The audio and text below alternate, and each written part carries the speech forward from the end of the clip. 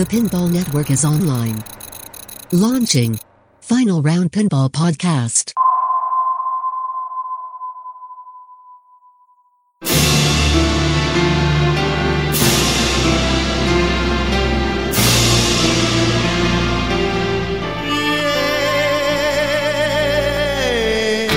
It's player versus player and player versus machine.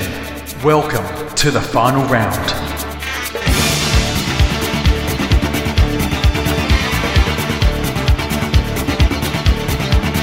Welcome to Final Round 2.0. It is the Marty Robbins Show. I'm your MC, Jeff Teolis, with the man of the hour, Martin Robbins.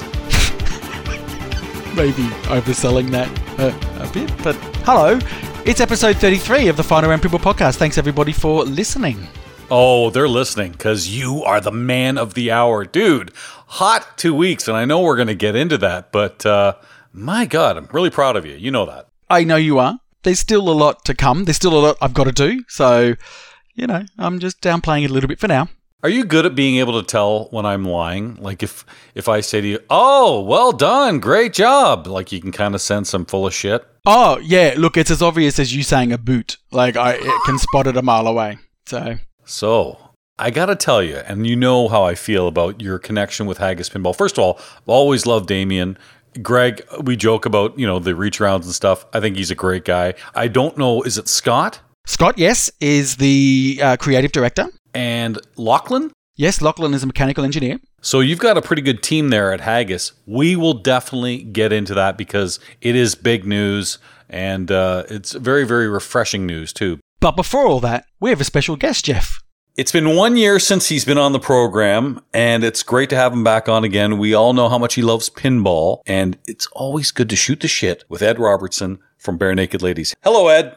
Well, hello, gents. I cannot believe that it's been a year since we spoke. Is that because nothing's happened in the intervening 12 months? It is pretty much. And I remember at the time, I had mentioned to you that you'd actually had to cancel a lot of tours. In fact, when we recorded, you were meant to be in the UK at the time for a big tour, and obviously that didn't happen. How's your year been since then? Well, there have been way more cancellations since we last spoke. Last spring, as you say, when we were meant to be in the UK, we then had to cancel our summer tour, and we moved it to this summer. We have just recently moved it to next summer. We're hoping that the UK tour, which moved from last spring to this fall, we're hoping that that'll work, but it all depends how the vaccine rollout goes and how these aggressive variants play out. My fingers are crossed because we've got Royal Albert Hall sold out for Halloween night, October 31st, to end the tour in the UK. So I'm really hoping that can work. But if not, you know, we can only go out when it's safe to do so. So what I'd actually heard last night when I was streaming, there was somebody on the UK that said that I believe half of the UK has had the first shot of vaccine and a quarter of the population has had the second vaccine. So again, it's what you're saying. We've got to rely on the vaccine. We've got to make sure that the vaccine does what it needs to do. But that's a pretty solid rollout. So you may get your Royal Albert Hall. You never know. Yeah, but it also kind of depends on what the venues are doing as far as capacities and what we have to do in terms of traveling into the country. Do we have to isolate? Do we have to isolate when we get back? You know, for a Canadian band to tour in the UK, it's barely a break-even proposition for us. So if we have to go over there and isolate for 2 weeks, well, we're upside down in costs all of a sudden. Or if one major venue has cut capacity in half or a quarter, then we can't make money going over there. So that's the sad reality of touring. Well, if you remember last time you were on, I had a bit of a whinge about a complaint about the fact that you didn't come to Australia. Well, had you had Australian dates, we're not in lockdown anymore. You would have had a very successful tour here. Admittedly, not for much money, but you still would have had a tour. Well, it's that when you guys put in that rabbit-proof fence, you also put in a virus-proof island. Yes. So good on you. We did pretty much. What you were able to do in the last year was create a brand new album, De Tour de Force, and we've heard the lead single, Flip. In fact, I've already stolen it for an intro for Pinball Profile. Thanks, Ed. Oh, anytime. Well, it's such a catchy song. It is so catchy. And you slipped in some pinball in the video, I noticed. Yeah, and wasn't even me. That was directed by a gentleman over in Italy that we found on Instagram. And he just, I guess, took the Flip reference, and we didn't ask to have any pinball in it. It was just perfect. It does work well, and I know you got to actually play it live on a recent production. I guess that's what you can do nowadays with the pandemic, and a lot of artists are doing this where they're doing kind of virtual concerts, but it had to be nice at least to get back with the band and play live to some sort of audience, albeit virtual, but still a large audience in that. It was a blast. And it kind of came at a perfect time for me because I have to say, like, I'm really enjoying this forced downshift. It's the first time in my life that I haven't been in a different city 150 days of the year, or more sometimes. And that kind of anchorless existence is exciting, and it's fun a lot of the time, but it can also be very exhausting and sometimes disorienting. And it's been really nice to be at home all this time. And it's easy when you've been doing what I do for as long as I've been doing it. It's easy to really focus on the, bad sleeping on a tour bus and hanging around in airports and hanging around in parking lots. And, the show is always fun for me. And, that's kind of what keeps me going on the tour is the shows really are always fun. But what I was reminded of when we got together to do this live stream thing, because we rehearsed for like 4 days to learn new songs and just kind of get, we hadn't played a full concert in a long time. And I really loved hanging out with the guys. Like it kind of felt like the early days again. And it reminded me like, oh yeah, there's so much about this that isn't big audiences and touring and the large scale of performance. There's something about just being in a band that's fucking awesome. And it was a great reminder of that, of just like, wow, I love playing with these guys. I love hanging out with these guys. And we've got, 25 or 30 years of inside jokes with each other that like kind of its own language. So it was really great. I had an amazing time, and my buddy Edward Pond, who shot it, directed it, and edited the whole thing, did such an amazing job. And it's fun for me to like look back at that stuff and go, yeah, we look pretty cool. We look like a rock band that knows what we're doing.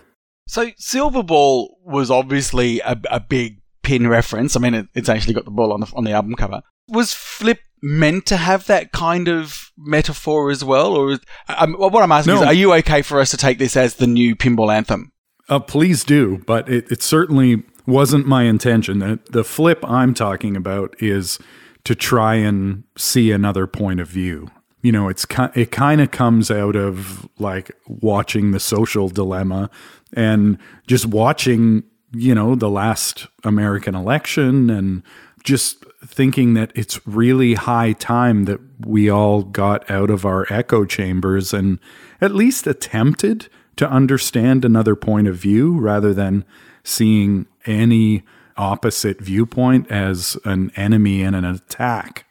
So that's really the intent behind the song, is like try to empathize a little bit. Have you yourself gone through that? I mean, like, have you come to the realization, like, I don't know, a movie like The Last Jedi is actually a real piece of shit? Or are you still under that opinion that it's a masterpiece? Well, not being a misogynist, I can see the merits of that film. And I know it's hard for other people. particularly crybabies who think the Star Wars universe is akin to some sort of alternate religious mindset and not just popcorn fodder. I struggle. I struggled for a long time because my job kind of dictates that I engage with the internet. And it took me a long time to figure out I just need to broadcast and I need to stay out of the comment section. Because I think we just live in this strange time where people think being super negative is really cool or something. And it mystifies me, frankly. I don't understand why someone would take the time to go to my Facebook page or my Instagram feed and say, you guys suck. Like, what are you doing here? I'm sorry. How shitty is your life that you're spending time on the feed of a band you don't enjoy? Yeah. I think the same thing all the time on Pinside. It's like, why are you in the thread of a game you despise? Go to the thread of the game you like and talk about why you like it instead of trying to convince everybody that likes a title you don't like that they're wrong. I just don't get it. But it seems to be the prevailing online mindset is the teardown is much more aggressive than the appreciation of anything. I think it's because there's so many behavioral studies about this kind of stuff, but effectively what they're saying is negative emotion is more powerful than positivity, and a teardown on a social media or any sort of open forum, a teardown is much easier for somebody to do than to rally people around positivity. So I think that's why it happens, because it's easier. Sure, but, as somebody who writes songs and arranges songs and performs songs and records records and produces records, I can empathize with people who conceive of pinball machines and design mechanical elements and code these incredible machines and work on licensing deals and get them out to the public. And then people just talk about how shitty they are. And it's so frustrating. Like, I empathize with those people making those pinball machines because I think there's someone whose their qualifications are they have a laptop or they have a phone. And so that gives them the ability to say, that thing you just spent 2 years on is a fucking piece of shit.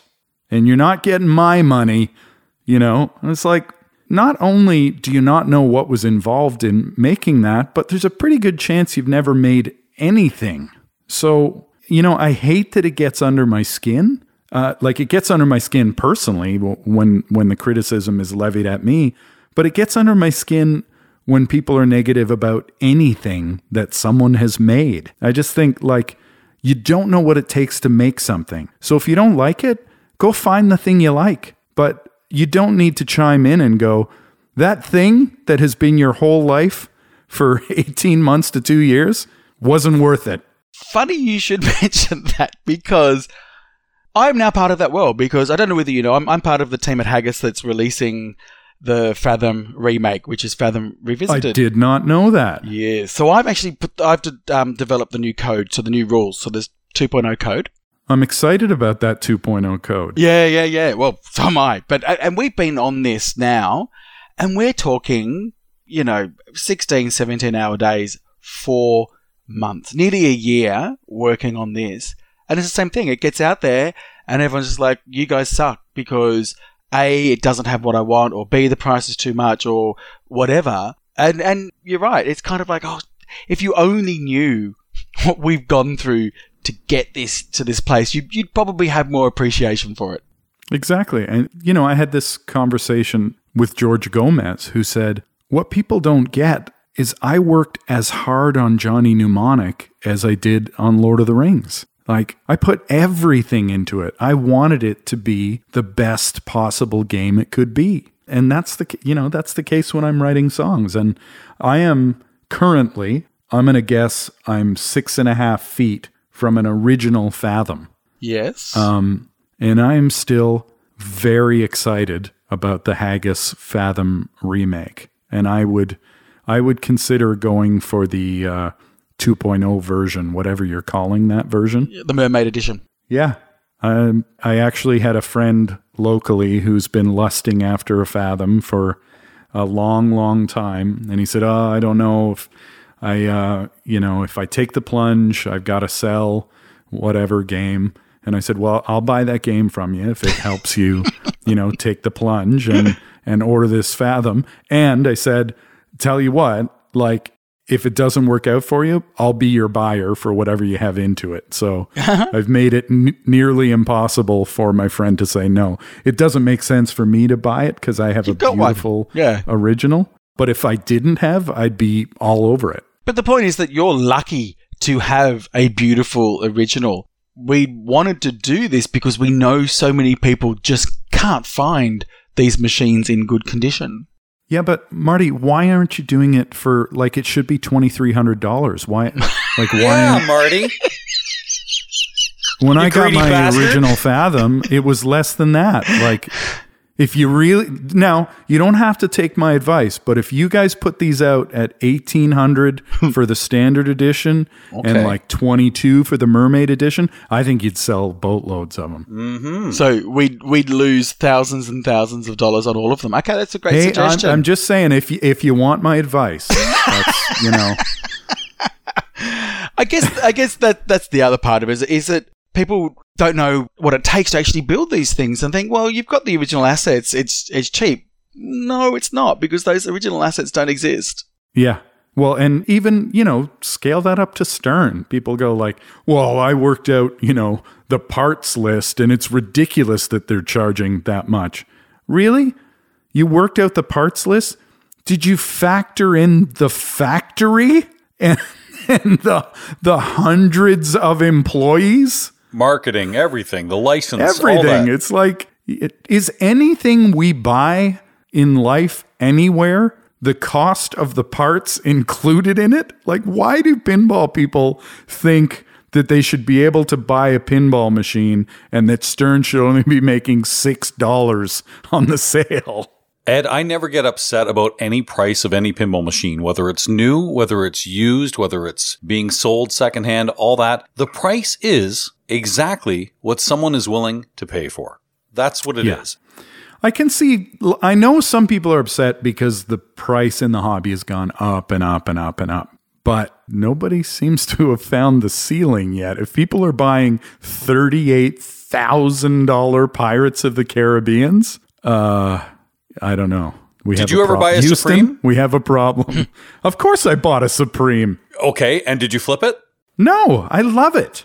Okay, so people were saying that price was ridiculous. And yeah, maybe for comparing it to another machine, or I know Primus was another example too.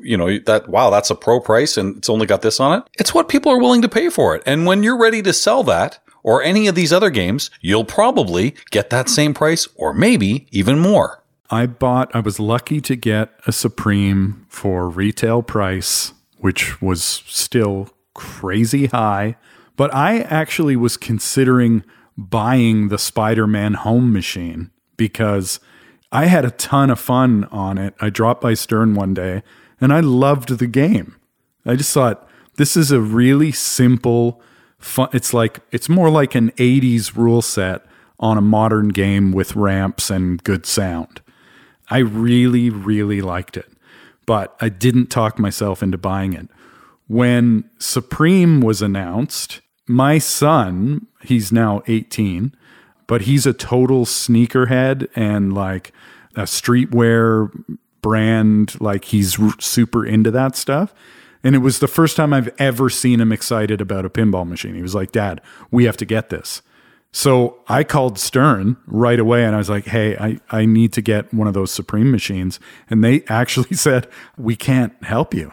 Like the entire run goes to Supreme and they are selling the machine. So I went through every back alley channel I could possibly find. And it turned out my manager knew somebody who was like a very high up person at Supreme, and it got my name on a very small list of people that were able to buy it directly from Supreme. So I got, quote, lucky to spend a crazy amount of money to buy a ridiculously simple pinball machine. But at the end of the day, I really love it. It's really simple, but it's fun. It's kind of a modern machine that has more of a early solid state aesthetic, which is my favorite era of pinball.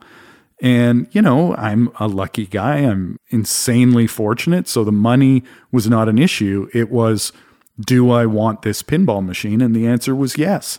I didn't buy it to hope to flip it. I didn't buy it to impress anybody except maybe my kid who's super into Supreme. And I've had a ton of fun with it. How dare you? According to I know, right? According to Pinside. I know. But no, I had actually paid. Way to jack up the price, Ed. Yeah. You're what's wrong with this hobby. No, because I had also played the Spider-Man Home at Papa when I was at Papa with Jeff, when Jeff mistook me for somebody else. But it was surprisingly a good game. And I'm happy with all the remakes. I would much rather them use Spider-Man Home as the base for all their sort of boutique games than Nelly.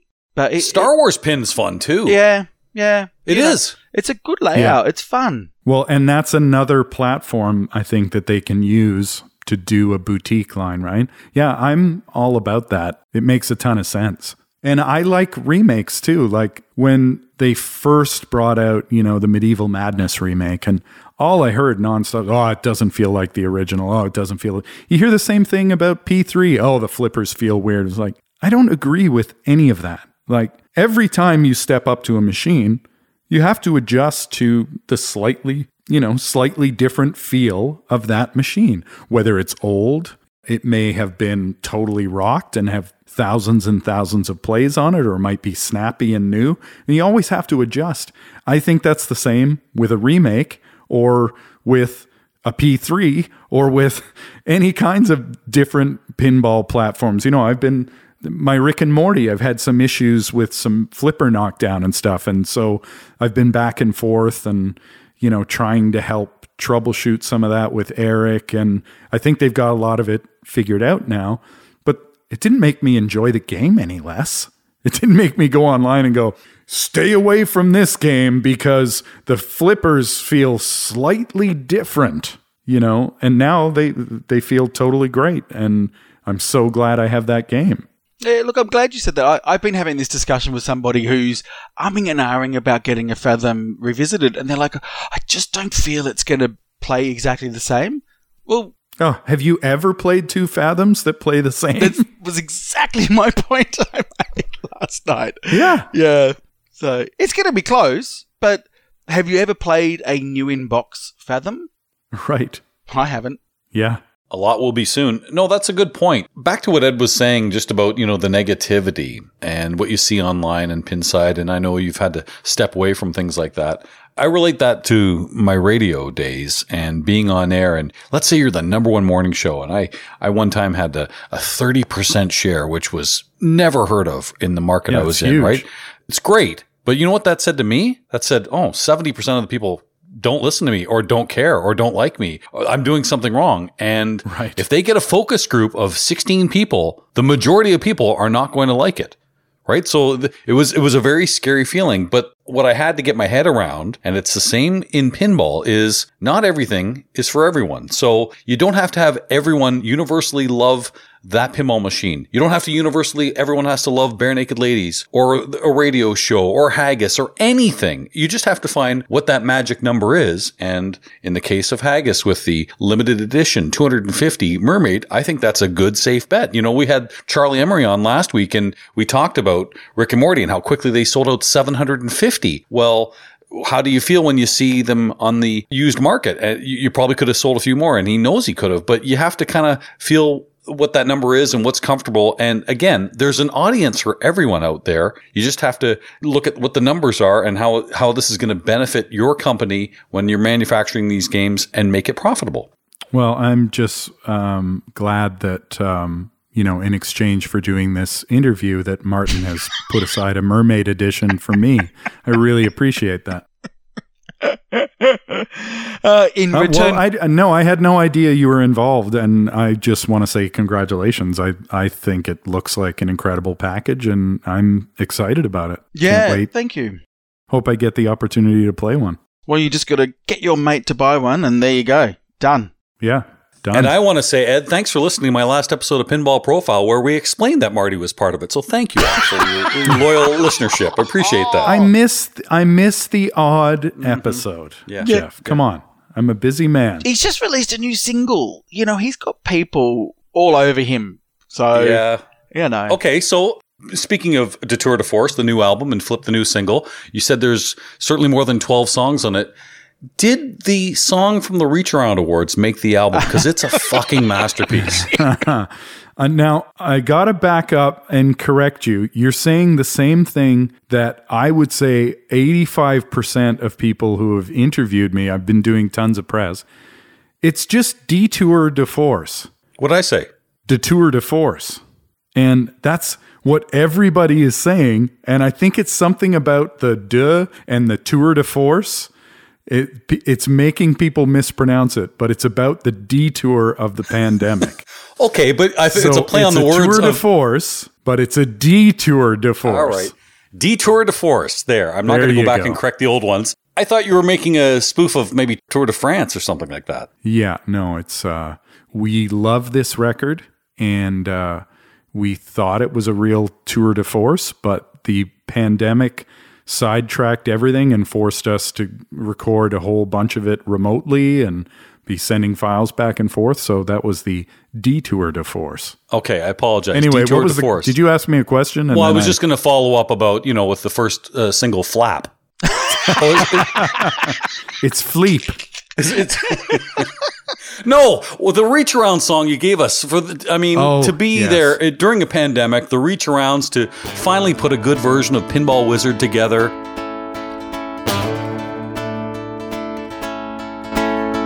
Ever since the last award show, you've wanted an award, but most of them are horse shit. You end up getting bored.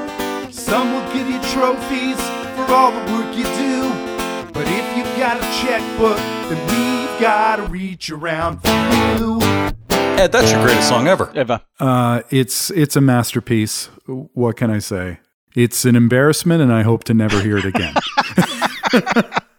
What you need to say is, I'm looking forward to next year's song. Right, Ed? Because we're knocking on that door.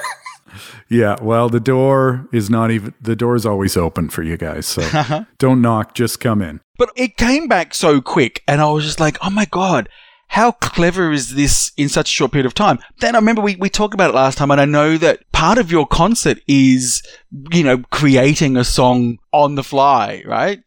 So that's obviously what you can do, is just create just like that. It's one of my few abilities.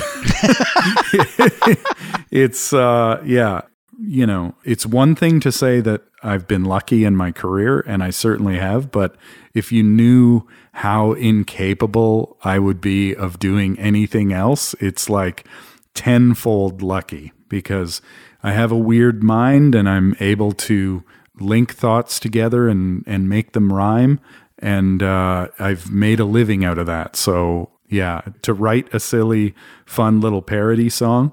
I mean, Jeff could probably look into his text messages from when he asked me to do it to when I sent him the final version. I don't think a lot of time elapsed. No, that's what I'm saying. It was very quick. Behind the curtain, he came up with the first verse, and I'm like, that's great. He goes, yeah, I'm having trouble with the second verse. So I start writing something. By the time I sent it to him, he said, oh, I've already got it done. Holy shit. Like, I had nothing to do with that at all. I think originally I said, do you want to do the Ramble On song because of the Zeppelin Pinball Machine stuff? He's like, I was thinking this. And it was like, holy shit, that's way better. Absolutely.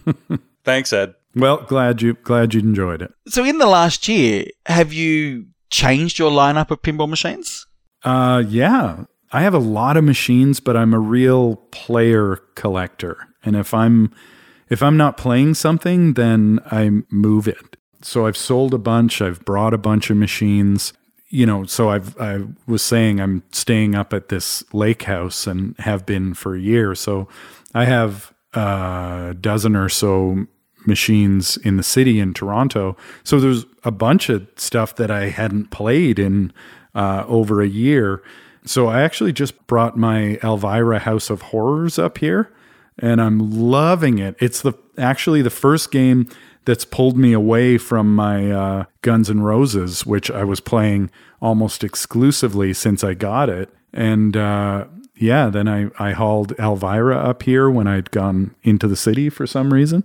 And man, I'm having a blast with it. Can you explain to Jeff why Elvira is such a good game? Because he often shits on it, especially when I'm streaming it. I'll explain why later, but go ahead.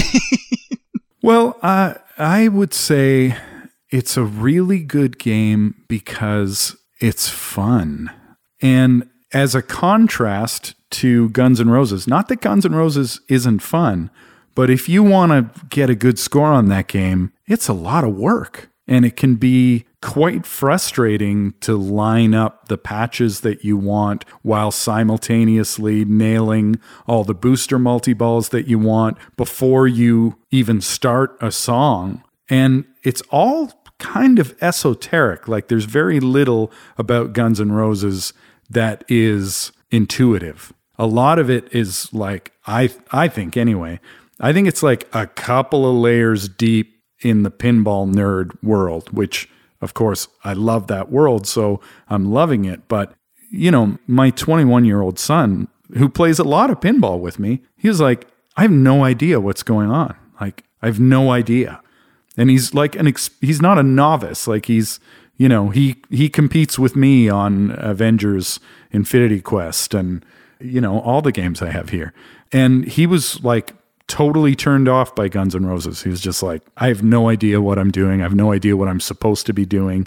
And when I'm in a multi-ball, he was like, so am I supposed to shoot at the thing that's not lit? Like, what the hell is happening right now? And I can see that. So then you go over to Elvira. It shoots like butter. It's such a simple, great layout.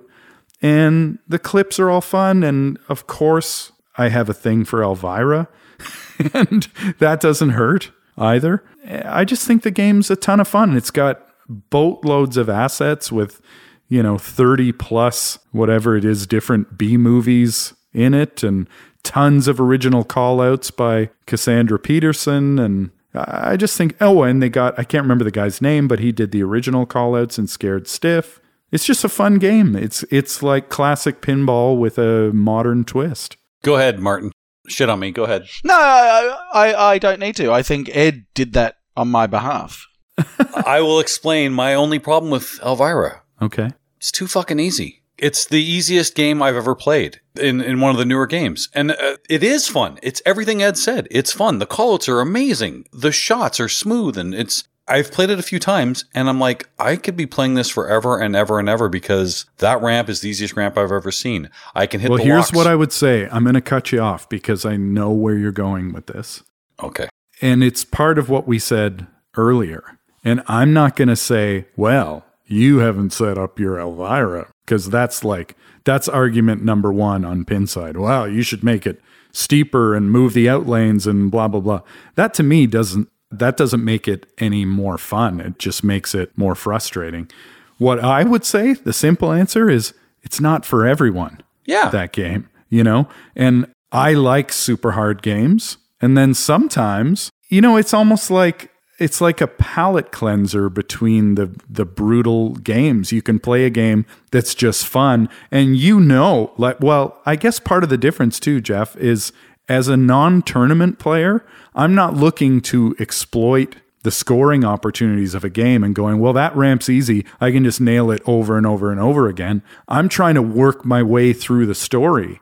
So I'm making a lot of the dangerous shots in the game, and it doesn't play as long when you're trying to shoot everything in the game. And I actually just recommended that game to good friends of mine who are just starting their pinball collection. They have a great little... Yeah, they will love it. And they actually said to me, we want something easier. Like, they played everything in my collection, from Walking Dead to Bram Stoker's Dracula to older games, Big Game, to Total Nuclear Annihilation, to Batman 66, to Iron Maiden. Like, all these games are games I had in my home. And do you know what game they wanted first for their brand new arcade? Beatles. Oh, okay. They loved it. And they said, like, Beatles is for sure. That's what we want. So they wanted 2 games to start their collection. They went with Beatles and Jungle Queen. Simple to learn, I would say, in both cases, which is what you want for a novice player. So they've got 4 games now, and everyone is like, when they have friends and family over, everybody gravitates to Beatles, and they love it. So they're like, well, we want another modern game, but, you know, they have a Ninja Turtles, and they're like, we don't know what we're doing in Ninja Turtles. Like, it's too hard. We can't, you know, nobody can get anywhere on it. And so I actually just recommended Elvira, because it's like, it's easier to know what you're supposed to do. The shots are wider and easier to make. And I was like, if you're okay with boobs, then Elvira, you're going to have a ton of fun with it. See, I don't think it's a bad game, Marty and Ed. I just don't think it's for me. But that doesn't make it a bad game. It would never make my collection because of what I'm looking for in a pinball machine. And Ed gave a good point about I'm trying to do different things, which makes it harder. That's a good point, because I look at my Simpsons pinball party over here. If you're a tournament player, the easiest thing is hit the garage, go up top, do it again, over and over again. I don't like to play it that way. I like to do all the different shots to try to get to the wizard mode, because there's a lot on there. It's not the right way to play, but it's the fun way to play. Right. But I would also, and this was my counter to you at the time, where I said, yeah, the shots are relatively easy. They're not completely easy, but they are easier than most. But the rules aren't easy. So yes, you can make the shots, but you can't do the exact shot that you want to get a higher score. You've still got to nail your shots. I think your biggest criticism was that the shot up the middle is too easy. And you know what? You're absolutely right. That is a very basic shot. But everything else is as a higher difficulty level, but it's the rules that are difficult. Yeah, the right ramp actually feels quite tight, and I find it hard to make when I need to make it. Yep, agreed. So Ed, you mentioned a bunch of games that are in your collection. A lot of them were new. When a new title comes out, and it can be any company, what is it that tweaks your interest? Is it the theme? Is it the designer, the code, the art? What makes you go, I gotta put money down on that one? Or are you a guy who kind of samples everything, tries it out, and then moves it if not? Or do you go, nope, that one doesn't do it for me? I think a lot of my friends think I just buy everything, and I totally don't. To me, it's got to be a combination of a theme I'm excited about, a layout that looks cool to me, and code is really big for me, generally speaking.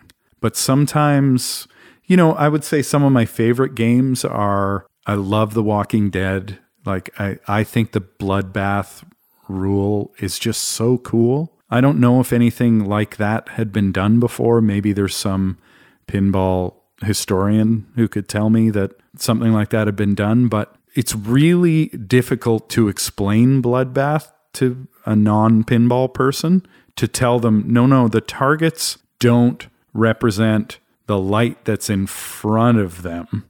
Like, the light is cycling and you lock in, you know, you guys understand the Bloodbath rules, and probably everyone who's listening does too, or they wouldn't be listening to a pinball podcast. Thanks, Ed. This guy's good. But it's, that to me was such a cool hook that actually kind of changed the layout of that game, because it changed your focus of what you were shooting for. So interesting little mechanical hooks like that I find really cool. And the game's got to be fun. Bottom line, it's got to be fun. So then, it's a topic that's come up a couple of times in the last week for me. And last night I went on a big rant about it on my stream. And it's to do with pros and premiums or premium LE. And really which one of these machines is better, whether there's value in the premium NLE.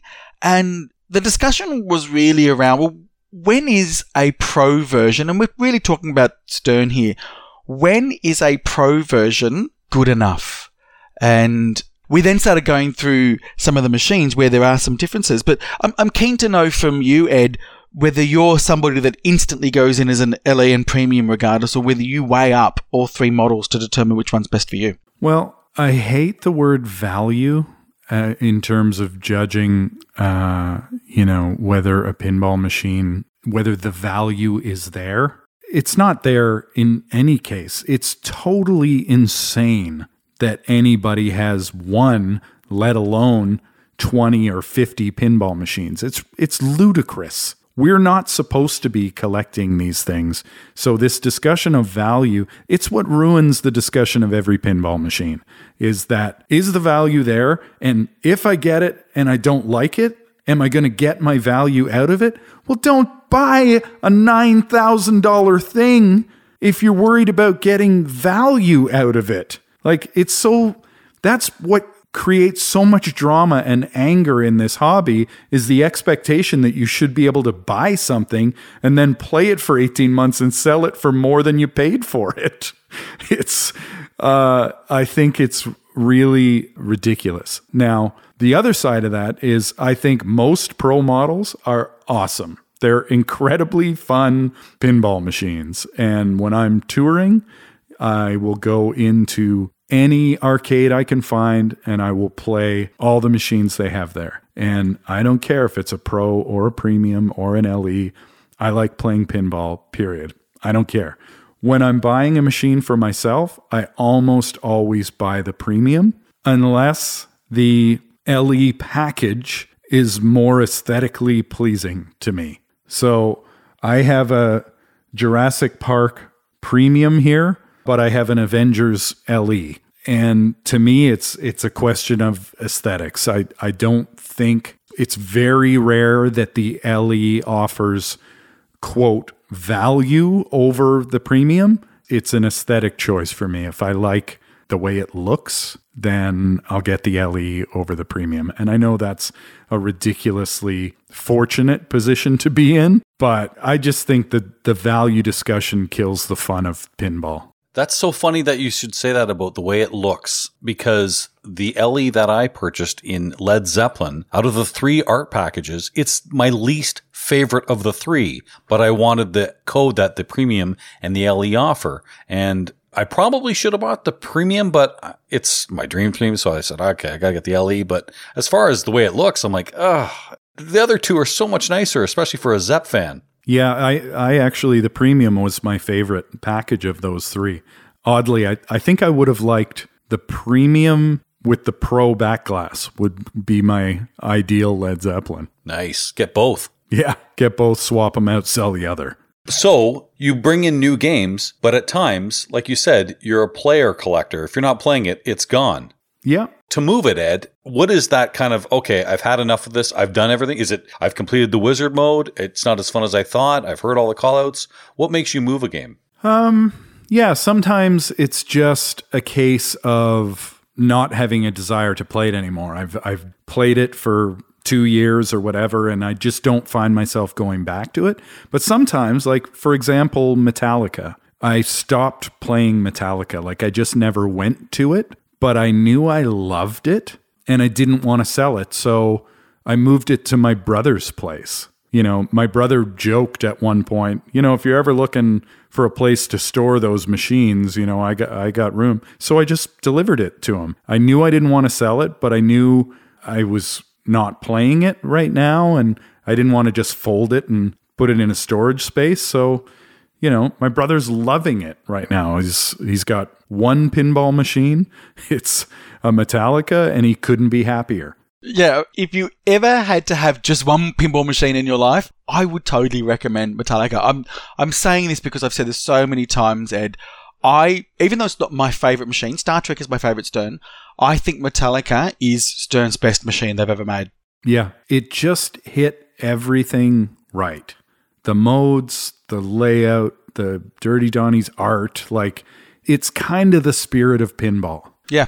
But there are lots of games, from that era and newer that I've played and loved and then just moved on because I have a finite amount of space and I don't want to be that guy that's just hoarding machines. So, I'm lucky I used to travel for a living, but I travel all over the place. Because I'm, known in the community, I've wound up getting a lot of great deals on machines. both new and used. And so I pass those deals on directly to all my pinball buddies here in Southern Ontario. And so if I sell a game, I'm never looking to make a dime on it. I just want it to go to somebody who's gonna, that it's gonna make them happy. So I'm tied into a pretty big group of guys, and I'll just kind of float out there, hey, I'm gonna get rid of this game. I got it for this smoking price. Does anybody want it? And it's usually gone in a couple of hours. So I've been really fortunate, hooked up with a good group of people, and everybody's really helpful with everybody else. I've picked up games here locally at my cottage for a friend in Ottawa, and everybody helps out where they can. Yeah, everyone has only a finite space for sure. So with where you're living now and your home in the GTA, you must not have room for any new games. So you probably haven't purchased any new games at all in the last little while. That wouldn't necessarily be true. What? Yeah. What? Like, I don't know the answer is coming? Go on. As you know, because I helped with the logistics and paperwork to import a game for you, Mr. Teolis. But yeah, I did a group buy from the Replay Effects sale, and I imported 29 machines over the border. Only 10 of those were for me. One was for Jeff, one was for my friend Walt, and 17 for my friend Dave. So, it was fun. It was just fun to do a big buy like that and work on all the logistics. And I moved them all directly into a storage space in downtown Toronto because I actually have no room for them right now. But luckily, I'm a good pal of the guy who owns the storage facility, so I got a smoking deal on the storage room. And my plan is to slowly rotate the games into my collection. And if I love them, then something else has got to go. If I don't love them, then I'll pass them on to my friends here locally. Were you getting any sort of like grail pins in there, or just some that you just liked? There was lots of things that were cool, and I thought, one day I'd like to own that. For example, GoldenEye. I've always enjoyed GoldenEye when I found it on location. It's a really underrated pinball machine. Yeah, so I was excited to get that, as well as, this is a bit of an odd duck, but I love Avatar, the pin, not the movie, the pin. So does Marty. It's one of my favorite pins. Oh, I had no idea. Yes. Yeah. Wow. I love it. It's so underrated. I agree with you, Ed. Yeah, great call outs, cool rules. Yeah, I like that game. But I will say the games I was most excited to grab of that whole lot were Catacomb and Cheetah, because the early Sterns that's my grail era. I love them. You picked up an early Stern for me, didn't you? I did. Ali. It looks pretty nice. And I wouldn't have even told you I got it if I didn't already have an Ali myself. I love that game. But yeah, as I look around my room here, I've got a Dragon Fist and a big game, and it's absolutely my favorite era. So I'm very excited to get Cheetah and Catacomb. Well, I've also got a bit of information for you, which is now going to greatly increase the value of your Catacomb. I have played that very machine. So you are now going to double your money on that now, I can tell you. Wow. So what you're saying is I'll need to disinfect it before I bring it into the house. Ed, you definitely will, because I played that fucking machine too, and I tilted on that, and that's the only way Elwin beat me in the Stern Pro circuit. I'm sure there were other reasons too, but in my mind, because I tilted, that's why. You'll need to get a priest in to give it an exorcism, is what you'll actually need to do. The number of times that I've heard, if only I'd blank, I would have beaten Keith Elwin. Like, you think? The number of times I've heard Ed say, if only I played in a tournament, I could actually be considered a decent player. But you gotta play, my friend. I played in a few tournaments, but it's not, the biggest problem I have is I just have so little room for more awards and trophies. The cabinet is pretty full, and I just want to give you guys something to celebrate. Because would it be fair for a Hall of Famer, 10-time Juno Award winning, 15 million records selling, World Music Award having, do you really want me to take home the Pinball Awards too? It wouldn't feel right. No. Wouldn't feel right. On top of the fact that the one time I did enter Papa, I did not qualify in C division. So that may have something to do with it as well. That's fine, Ed. I don't need you to play in pinball tournaments. I'm going to give Kim Mitchell a call and see what he's doing for the next event. So I don't know if he's a pinball guy. Kim's a buddy. I know he is. I haven't ever talked pinball with him though. Kim's a Canadian music legend for those listening outside of our great white north country. And I know that Ed and you are friends. In fact, I know when Kim was with Max Webster, that was a big part of they were known as Little Rush here up north, and they toured a lot with Rush. But Bare Naked Ladies did a Max Webster cover with Kim Mitchell. So that was kind of cool. Oh, it was a thrill. When I was 15, 16 years old, I was taping Kim Mitchell songs off the radio and listening to them on my cassette Walkman. And my mom sewed a Kim Mitchell patch onto the back of my jean jacket. I wrote Kim Mitchell on my pencil case at school. You cannot overstate what a massive fan I was. I saw him live a dozen times. And then to be called and asked to do a remake of a Max Webster song with him, it was incredible. He played on one of our records years ago, maybe 10 plus years ago. And I went to his studio and, quote, produced it. I couldn't even say anything. I was so beside myself to be in the room with him while he was playing guitar. And he's such a cool dude. He's so unassuming and super friendly. But, I had his... he was sewed to my jean jacket. I listened to him nonstop. My high school band played a dozen Kim Mitchell and Max Webster songs. So it's tough to lose that, as I'm trying to describe what I'm looking for. Somewhere in the back of my head, I'm going, holy shit, I'm in a studio talking to Kim Mitchell right now. I'm still a music fan, and it just takes me back to those early days of learning to play guitar, and he was just such a huge inspiration. Well, let's bring Marty and myself into the Kim Mitchell loop, if you will, because I got drum lessons from Max Webster's Jerry McCracken. No kidding. Yeah, I did. In fact, my first lesson, I'm like, can you please teach me when the levee breaks? I can't do those fucking triplets. Can you help me with my foot? And I've seen you, by the way, play Whole Lot of Love on the Skins, and very, very good. I really enjoyed that. But Marty, when I went to Australia, Marty picks me and my wife Ann up at the airport, and whatever, let's say it was a half an hour drive, Marty made this unbelievable Canadian 80s music mix. And Marty, I still remember that. And Marty's a big fan. Cool. Of who? Marty, you played, I remember Glass Tiger was on there. Of course it was Glass Tiger. Best Canadian band ever. Honeymoon Suite. I think you pulled out some stuff. I was like, wow. There might have been obscure Men Without Stats. I think you played Blue Peter. Rest in peace to the lead singer who just passed away. But I might have. There was Len, Still My Sunshine. Oh, sure. Just such a banger. Fantastic pop song. Just banger. Isn't it? Thank you. Jeff didn't know that they were Canadian. But yeah, no. I did too. Oh my God. Echo Beach. Remember? Oh, Martha.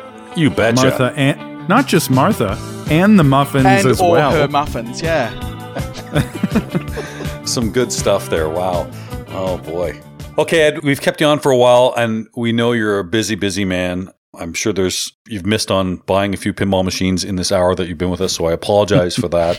Oh, no, I've been doing other stuff the whole time. I bought and sold several machines while we've been chatting. I heard the disinterest. Anyway, the point is, I was wondering, we have done these brackets on Final Round, and we just recently completed one, so that means we're on to a new bracket. And I have a bunch of different ideas. Ed, we're going to let you pick the first game to be included in our bracket of what pinball machine features the best wizard mode.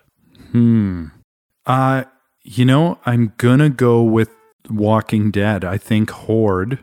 Now, I gotta specify, on the premium and LE with the color changing GI, it's quite a bit more immersive. So I'm gonna say Walking Dead Premium or LE, Horde, which I know is not the final wizard mode. I guess Last Man Standing is considered the final, but Horde is like, would you consider that a wizard mode? I do. Sure. It's not like it's got, the way I see Walking Dead, it's not like it's got many wizard modes in the final wizard mode. I think it's got 3 wizard modes. Yeah. So I think Horde is the greatest wizard mode in all of pinball. Okay. And I'm a wizard mode freak. Like, I'm always trying to get there. I'm always chasing it. I've gotten close on Jurassic Park. And of course you can play it directly on Jurassic Park. So I have done that and it's a cool mode. But Horde is so exhilarating and so immersive, and the sound effects and the way you can build up the action button to add a ball. I just think they nailed it with that one. I think Horde is the best. I think that's a good selection. So we're going to be taking other selections over the next few weeks and come up with this huge best wizard mode bracket. It doesn't have to be the final wizard mode. Like you say, some of the games have several wizard modes, and that certainly is an unbelievable one too. And like you said too, what fascinates you about games, especially ones you purchased, it's the code. The code's got to be great. And I agree. So I've never gotten tired of Horde mode. Like, Walking Dead is one that's been in my collection since it first came out, and it's a game that I play a lot because it's super hard. You can have, a 900 million plus game on Walking Dead and then have a 7 million game right after it. And I love that. That just keeps getting me to press start and trying to line everything up for Horde. That's all I do every time I play the game. And every time I make it to Horde, I find it's just as exhilarating. So that gets my vote. Ed, thank you very much. Fingers crossed, the borders open up. Everyone's getting their vaccines. We can go to concerts again and see great performers like Bare Naked Ladies. And, even 30 years later, still entertaining so many different people, new audiences, new generations. And I really hope that you get to play in front of these audiences where you guys absolutely shine and people can request songs like Reach Around. Well, thank you, guys. Thank you for having me. It's nice to talk to you again. And I just encourage everybody out there, get whatever shot you can get, wear masks, socially distance. The only way out of this is if we all work together. And if you just got a skeptical, wry look on your face and thought, well, that guy's part of the sheeple, you are down an echo chamber of internet filth. And listen to science, listen to the experts. They went to university. They don't just have Google. WebMD.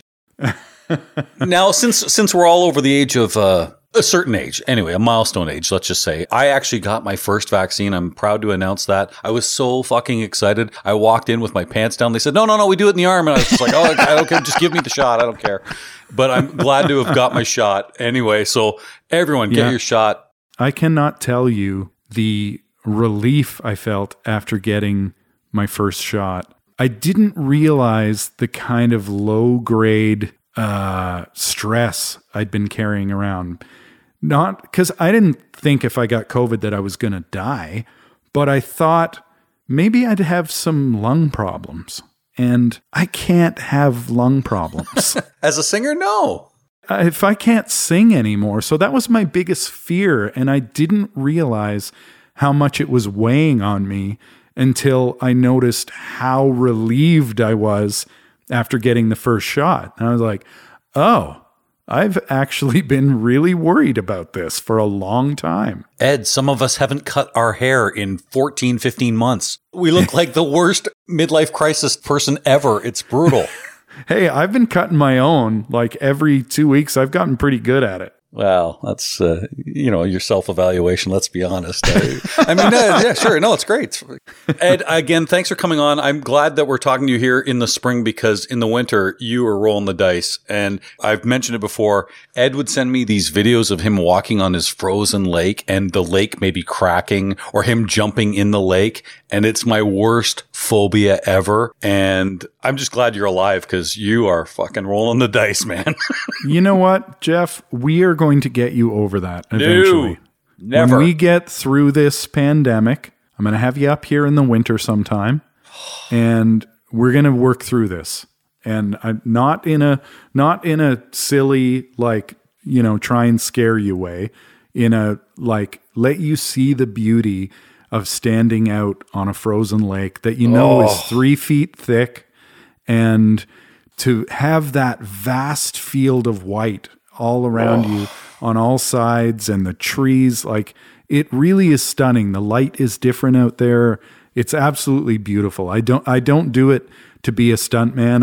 I did a few things to tease you, but I would love to get you over that fear because it is truly a glorious thing. Marty, my legs right now are like shaking. You know, like when you watch a video of a guy getting kicked in the nuts and you feel it too. That's exactly what I'm going through right now. If Ed just describing this and he'd send me the videos and I'd be like, my heart would stop. And I'm like, please stop.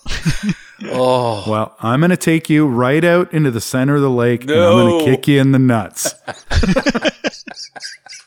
Sounds and then like you a date. won't be worried about the ice anymore. I'll be sitting on the ice to protect those.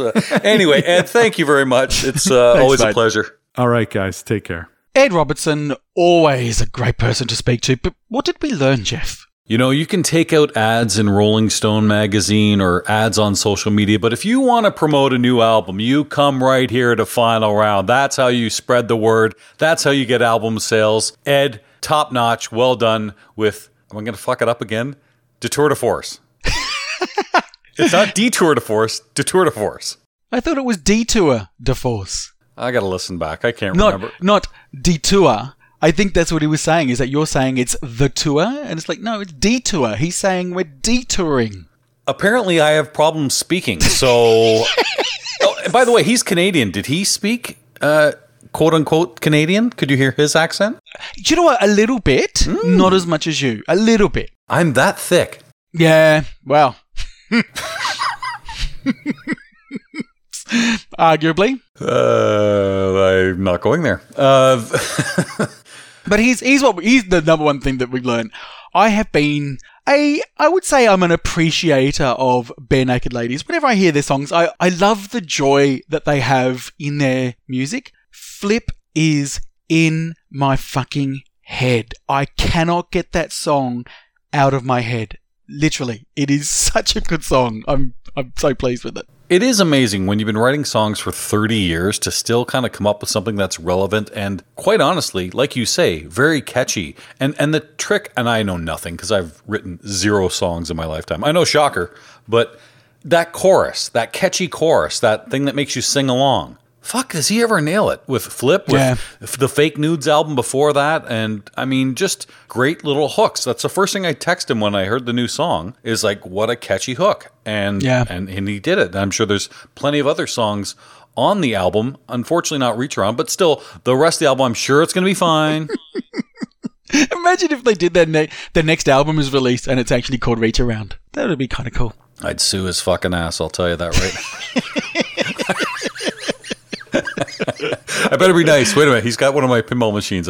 I'm Ed. I wouldn't sue you. Of course. We're buddies. Hey. And there's no way in hell I'm ever going to his cottage and stepping on that frozen water. No way ever. No way known. Never. He's hell-bent to get me to go, but it's not that I don't trust him. I do. And vehicles drive on this lake. So I, as chubby as I am, I don't weigh as much as a vehicle. But I'm still chicken shit. I just, like I said about my knees and my legs giving way, can't do it. Okay, I've admitted my fear. I'm human. I have flaws. What's your biggest fear? I have got... Going outside without a belt on. Oh my God. People would make fun. That used to be a fear of mine in high school. Actually, I'm joking, but it's true. No. I don't really have, not that fear that I can go, oh, it's this. I have a phobia, though, I guess you could call it a fear, of having a sharp object rammed under my fingernails. Oh, my God. Yeah. It just, oh, my God. It just freaks me out. So, people, don't do that when you meet me, please. Don't you remember that character in Lost? I've never seen Lost. Well, there was this one character, he was a soldier, and he used to have to torture people, and he had to do it on Lost, and he put bamboo under the guy's fingernail. Oh God, no. That's awful. Oh, just, no, my skin crawls at nah. What about a bad paper cut? Nah, you know, we could have a deep dive on paper cuts if we like, but the biggest thing about paper cuts is they kind of sting, and people look at you and go, "This a paper cut." It's like, it stings. I know the visual doesn't match the pain I'm feeling, but I can assure you, this paper cut hurts. This is a good segue in case our sponsor of the week is Band-Aids. Oh shit, it's not. Oh well, we tried. So no point doing the sponsor right now since it's not Band-Aids. We should talk about the last 2 weeks. We talked about it right off the top that, my goodness, this is the Marty Robbins show. I'm just here to edit and do whatever your bidding is. You've had one hell of a 2-week run, my friend. I have had a very, very significant 2 weeks because, obviously, I bought a new house. Okay, dude, I didn't even know that. See, okay, stupid. You should not have mentioned that. I was going to go on and on about, please buy a Haggis Fathom because Marty needs a place to live. And if you don't, he's going to be out in the streets. Now you just blew it. Missed opportunity. Literally confirmed 15 minutes ago.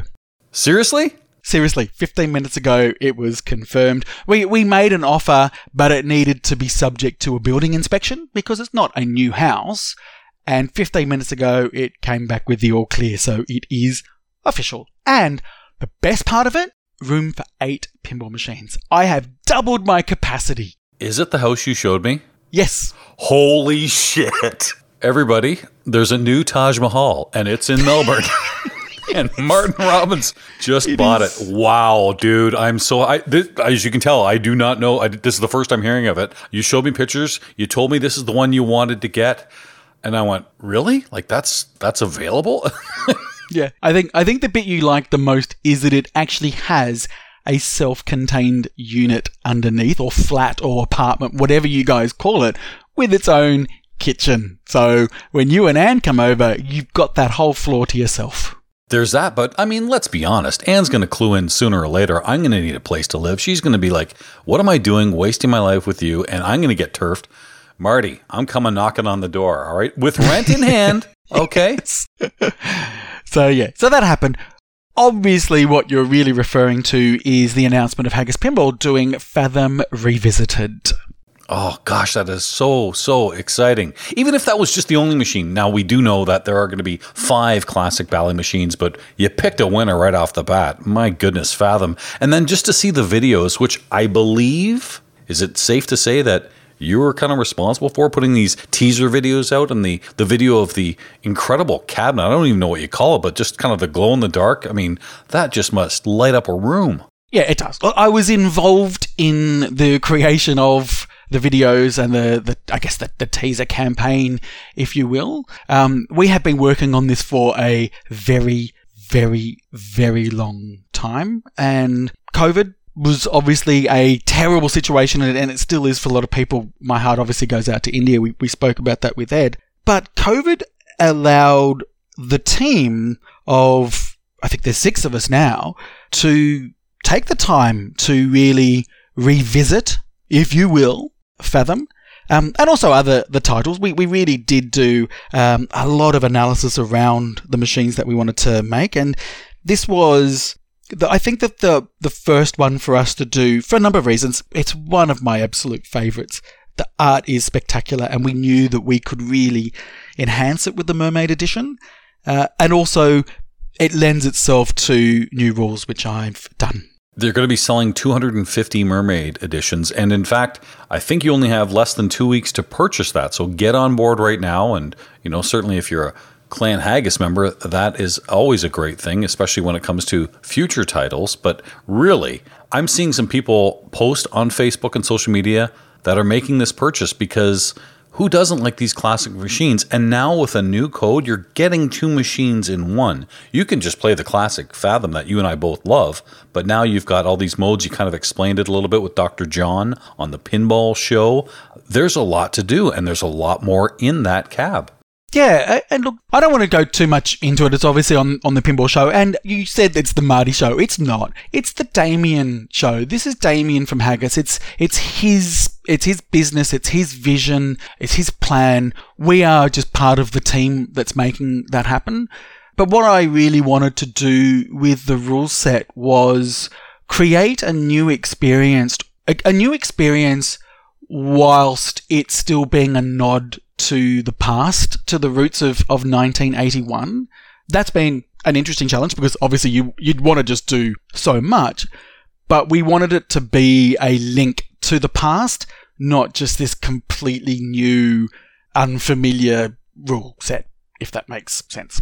It's a great team there at Haggis. I wasn't referring to the Marty Robbins show as what's going on in Haggis. I was referring to Final Round. No one's listening to Teolis.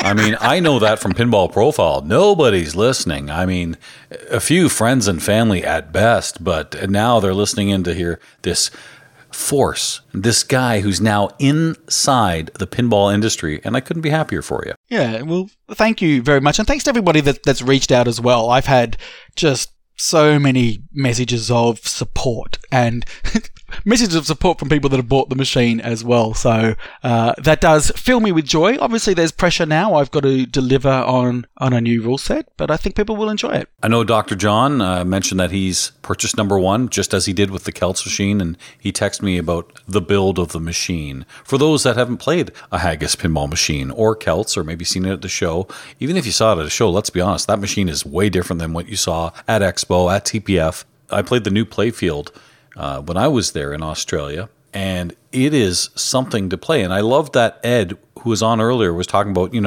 a Stern machine plays different than a Jersey Jack, than a Gottlieb. And a Haggis, does it play different than everything else that you're used to? If you're only playing Sterns, yeah, it's going to feel different. But does it feel like pinball? It's pinball. It feels great. The shots are good. The build is spectacular. And you know what? I mean, code, you work on it, you do code, and code can always be updated. I mean, if you've got a good build, that's the basis of a good pinball machine, and code will always get there. You and I talked about this, my God, for years. Guardians of the Galaxy, when that game first came out, what a turd that was code-wise. It didn't matter. It shot great.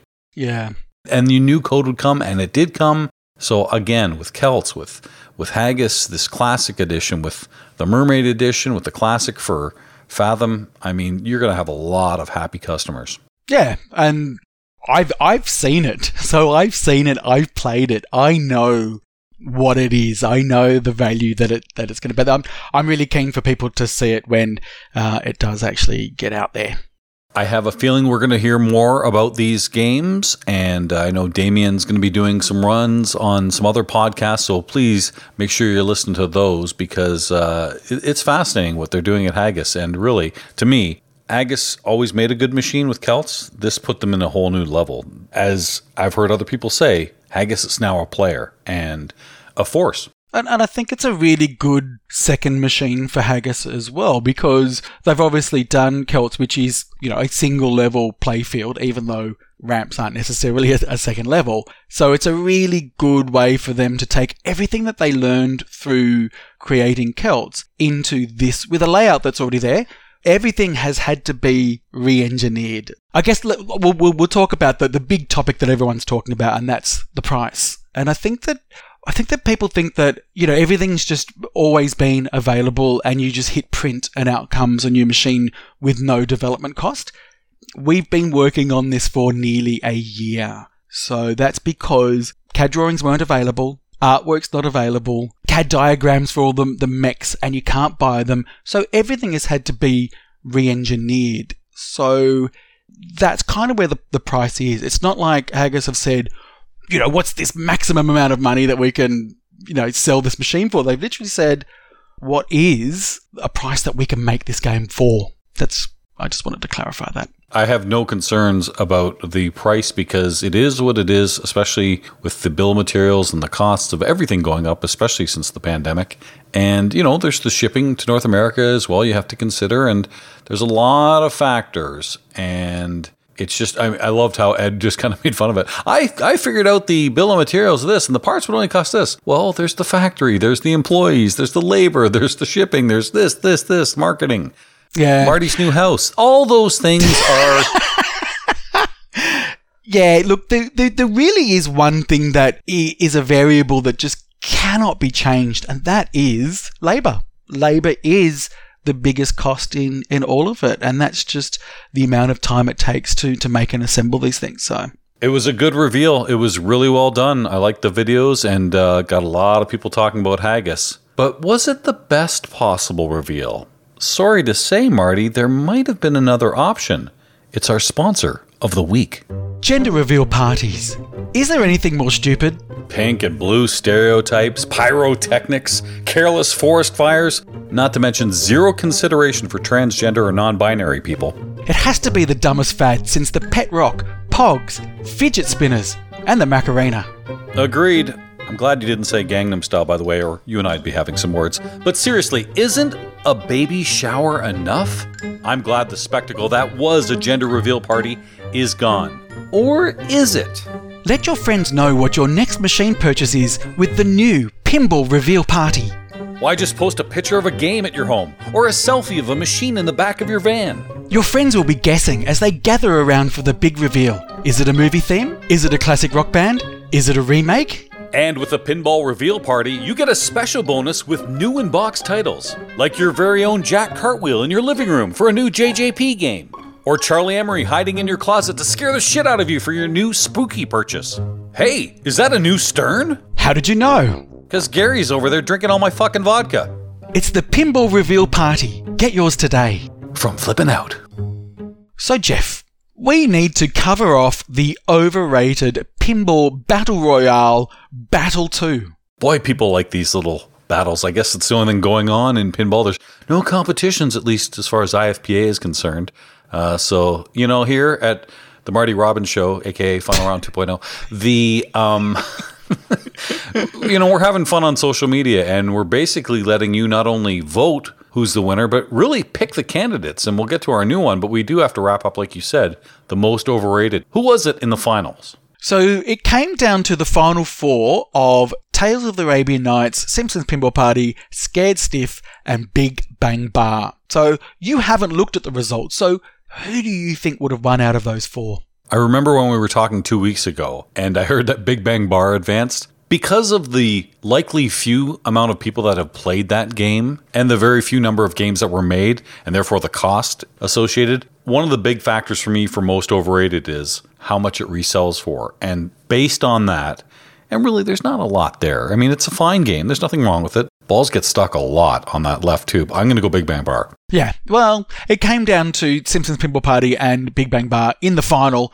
and Big Bang Bar won with 53% of the votes. So it was actually quite close. Yeah, it's such a love-hate for Simpsons Pinball. I really don't know anybody lukewarm. I know people that absolutely love it, myself included, and people that despise that game. And it goes for a lot of money. So again, the same qualification I was looking for is it's not worth that much. Well, to me it is, and it never leaves my home. I added a color DMD to it. Yeah, I get the love for it. I'm on the other side. I just do not enjoy playing it at all. Well, I said I think Lord of the Rings is overrated. People thought I had two heads. It's kind of like what you were saying about Elvira, House of Horrors earlier. I don't despise the game at all. I think it is a good game. I just don't think it's for me. And Lord of the Rings, I think, is a fun game, way ahead of its time. I just think it's not the greatest game ever. But is it one of the top 10? Yeah. So, it's hard for me to say it's overrated. It's not the most overrated. I think it's overrated. It's not the most overrated, but it's, to me, not the greatest game ever. And you mentioned it. Metallica, I think that's the best Stern game ever. Walking Dead's close second. Yeah, agreed. Yeah, 1-2 punched right there. So we kind of hinted with Ed, kind of our new Battle Royale that we're going to do. And I think we can probably do 16. I don't know if we need to do 32. Definitely we're not doing 64. But we're looking for input from you, our fine listeners here. And I want to know what the best wizard mode is. Ed said he liked Horde on Walking Dead. Can't disagree with that. Now, there are other wizard modes. You would say maybe Bloodbath. You would say Last Man Standing. So we'll definitely include that, and we're going to look at some of the people that give us feedback over the next 2 weeks on our social media, which includes Facebook. We have a Facebook group there. We hope you can join. We're on Instagram, Final Round Pinball. We're on Twitter, Final Round Pin. And of course, you can always email us, finalroundpinball@gmail.com. So we're looking for your submissions to let us know what you think is the best wizard mode, and we'll whittle that down. I like Ed's selection. Do you have a selection? Maybe it's a game you've owned. Is there something that stands out for you for best wizard mode? No.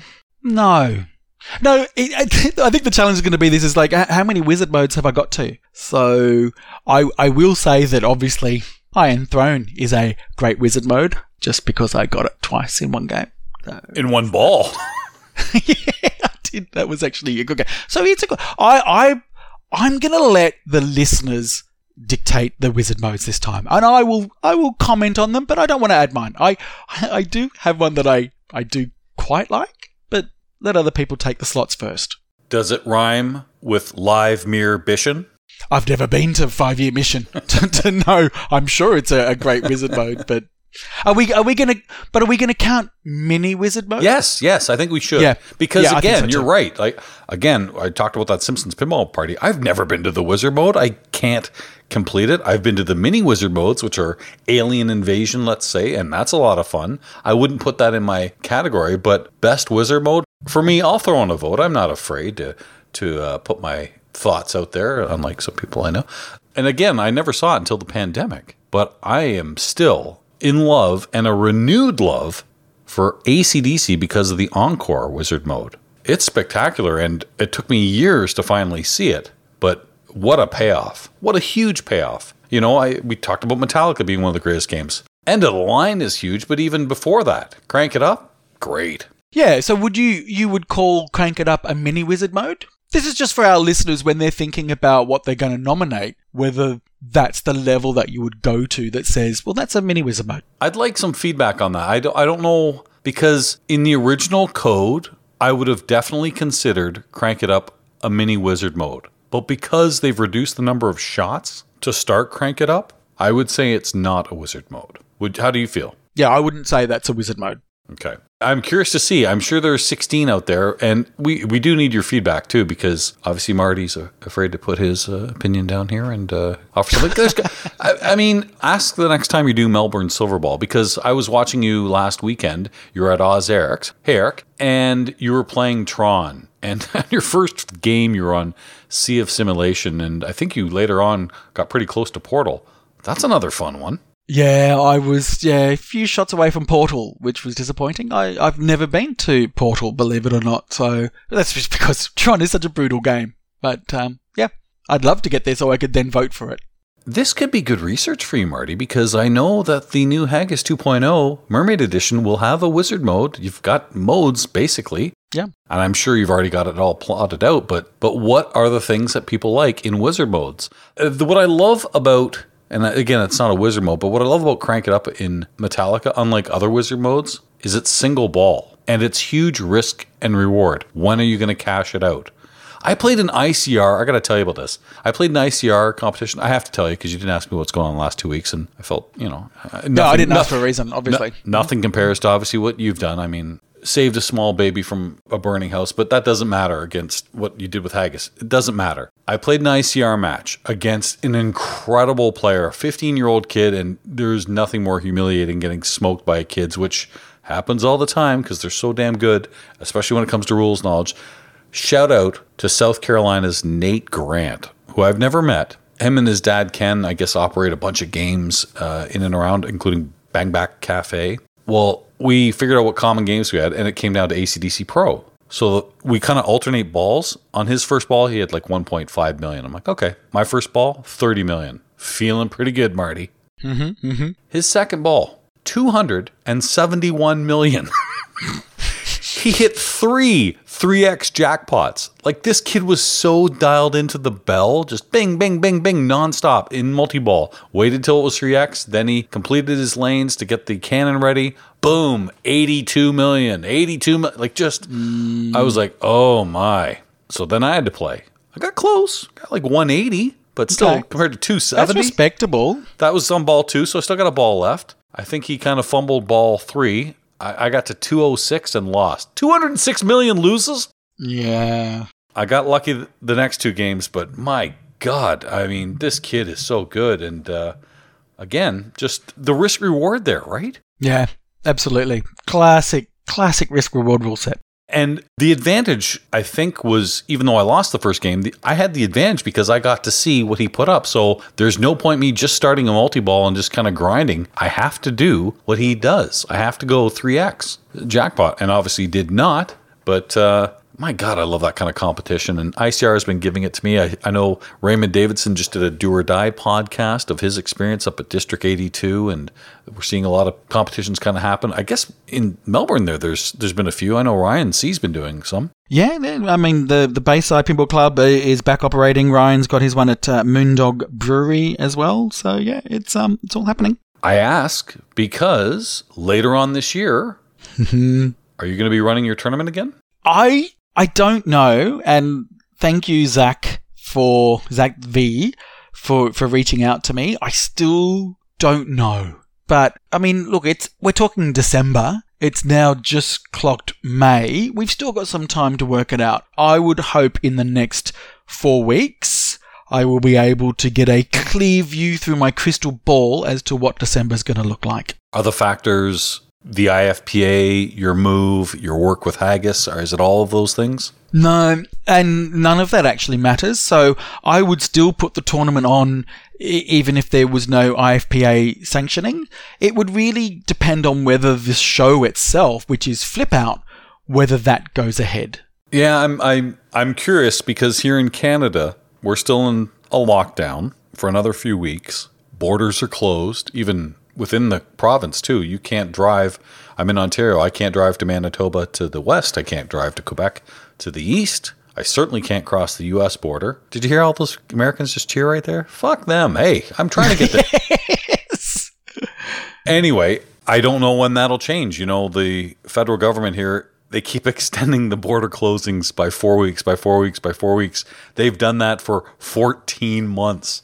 I'm hoping, as I see things open up in the States and vaccines happen, and yes, yay, I got my first one, and please, everybody, get yours. I mean, like Ed says, trust the science. Trust the science. More people are getting them in the States, so I don't know what's going to happen as far as will this open up, maybe August, maybe September. There's a couple of events I'm looking at. I'm looking at Pinball at the Zoo in Kalamazoo, Michigan. It's in September, and then there's also Cleepin in Cleveland, just outside Cleveland, Independence, Ohio. Those are big. And then I'm planning to go to Florida for a couple weeks. There's Free Play Florida. There's the World Championships if those happen. Of course, Expo in October. People are jonesing like me for pinball, so you might get a lot of people knocking on the door for your Melbourne Silver Bowl. Yeah, I would say so. The good thing is that even the local sort of monthly tournaments are getting really good numbers at the moment, like stronger numbers than they've ever had. So it's a sign, and with a lot of new people as well, so it's a sign that people really are really wanting to get out and play competitive pinball. So it's a good sign. I think it's not only competitive pinball, but how many machines that have come out in the last 14, 15 months have you played? How many of these new titles? I still haven't flipped Rick and Morty, and I'm dying to flip that. I haven't played Heist. I want to play that. I still haven't played Hot Wheels, and I still haven't played Led Zeppelin. I believe if it wasn't last week, maybe the week before, our Led Zeppelin Pros arrived in the country. So I'm looking forward to going on location at Pixel Alley and having a play of that. Fingers crossed. I get my new playfield this week, so we'll see. Cool. I'll give you the update on how that works. But I know a couple others that got their playfields too. So I haven't played that game in 6-7 weeks. There's been like 3 code updates I haven't even seen. So I'm excited watching the streams. So I'll be just as excited to flip myself. But I think that's enough for one fortnight, don't you? Absolutely. Thank you everybody for listening again. Thanks again for your support to me directly and indirectly to Jeff. As in, Jeff, can you please tell Marty I'm happy? Yeah, I get it. Exactly that. Thanks very much, Ed Robertson. Always a pleasure to talk to you. And check out Flip on the new Bare Naked Ladies album, Detour de Force. You said it best, Marty. All right, we'll talk to you in a couple weeks. Thanks very much again. Check us out on Facebook. We're also on Twitter. Final Round Pin. So Instagram is Final Round Pinball Podcast, and email us at finalroundpinball@gmail.com. You sure? I'm looking at it right now. No wonder no one talks to us. I saw an email. Oh my God, who was it? It was our number one fan, Joel Fox. He sent something on Instagram, and I look at it, and I'm like, that was sent in January. And so I apologized. Hey, Joe, thanks very much. I'm like, I'm just seeing this for the first time. And he sent us like a home brew, not pinball machine, but like a home brewery, kind of a microbrew, I guess you would call it, of a beer called Reach Around. Oh, no way. Missed opportunity. Yeah. Damn it. Oh, well. We should give our mailing addresses because we're never going to see this social media stuff. All right, that's enough. Thanks a lot. Thanks, everyone. Bye now. Come on, Flip.